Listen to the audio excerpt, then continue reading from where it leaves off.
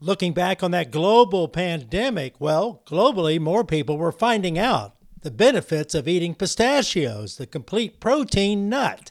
I'm Patrick Cavanaugh with the California Tree Nut Report, part of the vast Ag Information Network. Judy Hirigoyen is Vice President, Global Marketing for American Pistachio Growers. You know, we've had in this time frame, keep in mind that we've had the supply chain issues. There was COVID, and you know, during the time frame of COVID, I think we probably got a lot more eyeballs on the media that we were generating about pistachios being a complete protein because more media was being consumed when people were home. And health was top of mind because of COVID. So it just happened to be a time frame when the good news about a product that's shelf stable, that people like, that doesn't require cooking, it can go anywhere. It just, all the good news and research turned out to be timely. That's Judy Hirigoyen with American Pistachio Growers. In more news, wow, the 50th Annual Almond Industry Conference is coming up,